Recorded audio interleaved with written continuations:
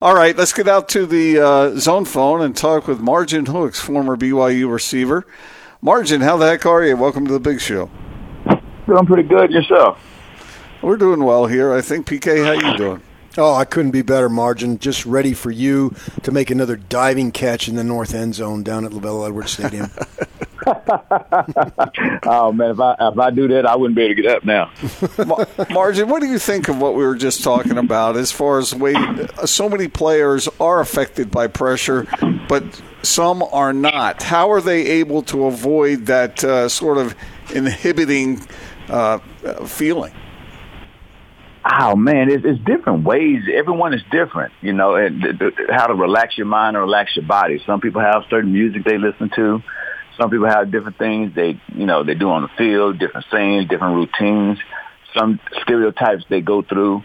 So everybody's different. You got to find your own little niche that gets you into that mode where the pressure doesn't get you. And some people just natural. Some people don't play well until they're under pressure. Yeah, that's true. Yeah, that's interesting that you say that. As a receiver, you look at the quarterback and you have to have complete confidence in him. And when you were a receiver, or even now as you look around, whoever it might be, was it noticeable if the quarterback didn't absolutely believe he could do what he can do, and therefore that created doubt in the rest of the offense? Oh, it does, man. In a huddle, man, a quarterback, just how he handles a huddle, just how he handles situations, man, that rallies a team behind it. You can kind of sense that some doubt their ability or doubt they know what they're doing. And as a team, and, if you have a young team that's not necessarily experienced with that, who can kind of push the quarterback and help, to give the quarterback some confidence, it's tough. You're in for a long season. I don't want to bring back bad memories for you or anything, Margin, but did you ever have a moment where a ball is right there for you and you dropped it? I've had a cut. You know what? I dropped 3 passes my entire career at BYU that I call drops. One of them I call a drop, but it probably wasn't with my redshirt freshman game against Utah at home, and we ended up losing to them by like 3 points or something, like a touchdown. And I was going across the middle, and I'm looking at the zone. I'm settling in the hole thinking, okay, the quarterback's going to hit me. And I couldn't see the quarterback. Kevin Frederick wasn't as tall. So he kind of side on him through a hole. And then at the last minute, he led me. And I was slowing down. I had to lunge to try to get to it. And the ball hit like off the tip of my fingers. I'm trying to tip it back to me. And the hurtful part is when I looked upfield, there was nothing but green grass. Oh. It got me.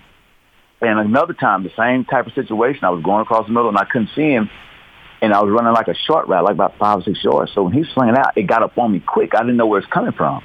It just came out of a hole, and it hit into my chest. And I dropped a touchdown once in a bowl game. It hit me in the face. I tell people that story all the time. We were playing Tulane, and I ran a great route. I ran a stutter and go. The ball came up, and I went to reach up to catch the ball, and my arms froze. It was cold that game. We played at the Liberty Bowl. It was freezing. And I didn't have any sleeves on. And the sun dropped on our sideline first, so it was freezing over there. And I went to catch the ball, and I'm not a cold-natured person. I like the heat. And it's like my arms froze. I reached my hands up. My hands just couldn't even get past my neck. And the ball hit me in the face. The worst part is when I turned around, the cameraman was right in my face. So I'm sitting there, and it's like, boom, he's in my face. So I push him. I get to the sideline, and Coach French was there, the O-line coach. He's sitting there digging into me. I'm already pissed I dropped it. So I remember those 3 for sure that I dropped. And it was like, man. So you have those moments. Those are the ones I remember. I remember more about, and I had, I think, probably over, I don't know how many catches, maybe over 180 catches, but I remember those 3 that I dropped. Yeah, that's funny. A lot of players, no matter what the sport is, they remember those negatives a little bit more than the positives because those are the ones that stick out at you. I know you're working with some high school kids, and I've always been fascinated, particularly in football, with this star system. And, I think that the more 4 and 5 stars you have, the better you are for sure. But yet we see time and time again that players who have very little star ranking go, and Utah has done that and and Kyle Whittingham and his guys have made a great career out of seeing guys for what they can become rather than who they are and what their assigned star ranking is. And it looks like BYU, they're going to have to get into that a little bit more as they go forward and without being the big dog like they were for so many years in the WAC and Mountain West. What goes into what you can see in a player that can be successful at the collegiate level and who's not the obvious 4- and 5-star guy? What you see is the development. You see that they continuously develop year after year as a high school player. That's what you look at. Every year, do they get better? Do they get enthusiastic about getting better? Because some kids are not, you're correct, they're natural. I mean, I have kids now, when I get on like, he's going to be a 5-star. He's going to be a 4-star. I have kids like that. You know, I'll send a list, actually, a guy that I do work with, and I'll go back and forth helping them out at Ross Oppo. So I'll send him a list of kids I trained just for my 2020 class. And he looked, he was like, that many kids have offers already? I'm like, yeah, we got to think. A lot of these kids I start when they're like 8th grade, so by the time they're in the senior year, the earlier you start, the more you develop. So the college game has changed because coaches have to win right now. They really don't have time to go develop kids. So some colleges are at advantage because they can go get the kids that are ready right now. They've been trained, so they walk in, the coach just put them in the system. And due to that area, for instance, Puka, he was trained. He's developed. He doesn't stay. He goes to Washington Huskies, and he's probably going to play there a lot as a freshman. But those schools have to get the Puka. Those coaches have to win right now. They have that pressure on them to play for a national championship. So you coaches don't have time to develop. They have to get kids they can plug in, and you already got the skills. You already know how to run these routes. We're just going to put you in the system and get you bigger and stronger. And that's what I think college is going to now. Well, we're going to get you bigger and stronger, but can you develop? Do you know how to play? A lot of times you may get a coach that's never played that position. You know, it's like me, all of a sudden I'm a college coach and say, all right, cool, you're going to be the O-line coach. I've never gotten down there. Now, all my roommates in college were O-linemen. I tell people still, that don't mean I know how to teach you how to kick step or punch, do all this stuff that the O-lineman does. And it's tough because of the game is going to, can you recruit, not can you coach and develop? Can you go out here and coerce this 18-year-old, 19-year-old, or 18, 17-year-old to come to your school? You know, that's the way the business is going now. So it's tough. And I feel it's hard on coaches that have to win right now. Speaking of development, BYU, one of the things that we wondered about last year, Margin, was where are the playmakers on this team? How difficult, you work with receivers like PK was talking, you teach these guys.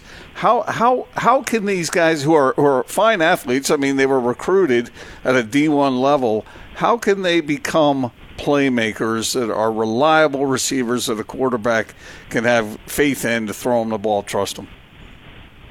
I think it has to do with the mindset and also the demand that coach has of his players. I don't think you should treat it like a business. So you can kind of weed through. I don't believe there should be some 8-receiver rotation and all that. When I played, I didn't come out the game. I wasn't about to come out the game. Matter of fact, on 4th down, even if there wasn't the formation I was in on, the coach on 2 occasions would call a timeout and put me in. On 2 occasions that happened. Because he knew you're going to go make the play. So it's a mindset, it's a mentality. Some kids have it naturally. Some have to be developed and put in them. So sometimes a coach can see, okay, he has the potential to be this. Let me see mentally if I can get him ready. And sometimes you might have to be hard on him. You can't coddle him. You know, it's things you got to develop. You got to compare them. Sometimes I say the receiver room should be uncomfortable. There shouldn't be no one in there saying, oh, today we're going to all work together. Man, be the dog, be the alpha dog. I never said it when I played, but I knew I was that guy. There was a reason I was a leading receiver for 3 years straight. Not because, they just went my way. No. It was a mindset. It's a mentality for it. And sometimes you got to be able to sense that. And sometimes as a coach, I would say it's tough. If you haven't been around it a lot or you haven't been that type of person yourself, it's tough to sense who has that type of mentality and ego. And it's a cockiness. It's a cockiness, it's an arrogance. But if you're going to be that, you better walk that walk. There's no excuses. If it's time for you to make a play, you better make it. There's no excuses for anybody. Oh, they're holding me. Well, you better get them off here.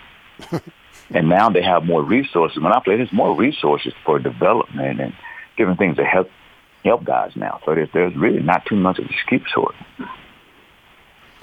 Do you know this kid at BYU, Hill? Do you have any background with him? With who? This freshman kid, I think. No, I don't. I know it's a kid that came from Texas area. I know they mentioned him. I know he played receiver here, but he may be one of those kids that's not ranked high that people don't look at, who may end up being a big-time player. He may be one of those guys that you might just say, you know what, go out there and go make plays. Yeah. He might be that unsung hero. Margin, tell all our listeners what you're up to these days. We mentioned that you do work with some receivers. What are you doing? Oh, right now, man, I'm working with, because I've been doing it for so long, I have my first guy that I started in high school who's actually pro. The crazy thing about it, his first touchdown catch and his first pass caught and his first touchdown was from Taysom Hill, LeJordan Humphreys for New Orleans Saints. I've had him since he was a junior in high school, who's a receiver for New Orleans Saints now. So now to the point where a lot of my guys are going or ready to go pro. I have about 8 seniors this year in college that'll be going pro. So for me, it's all in-house. So I can actually say I've taken kids from middle school all the way to the NFL.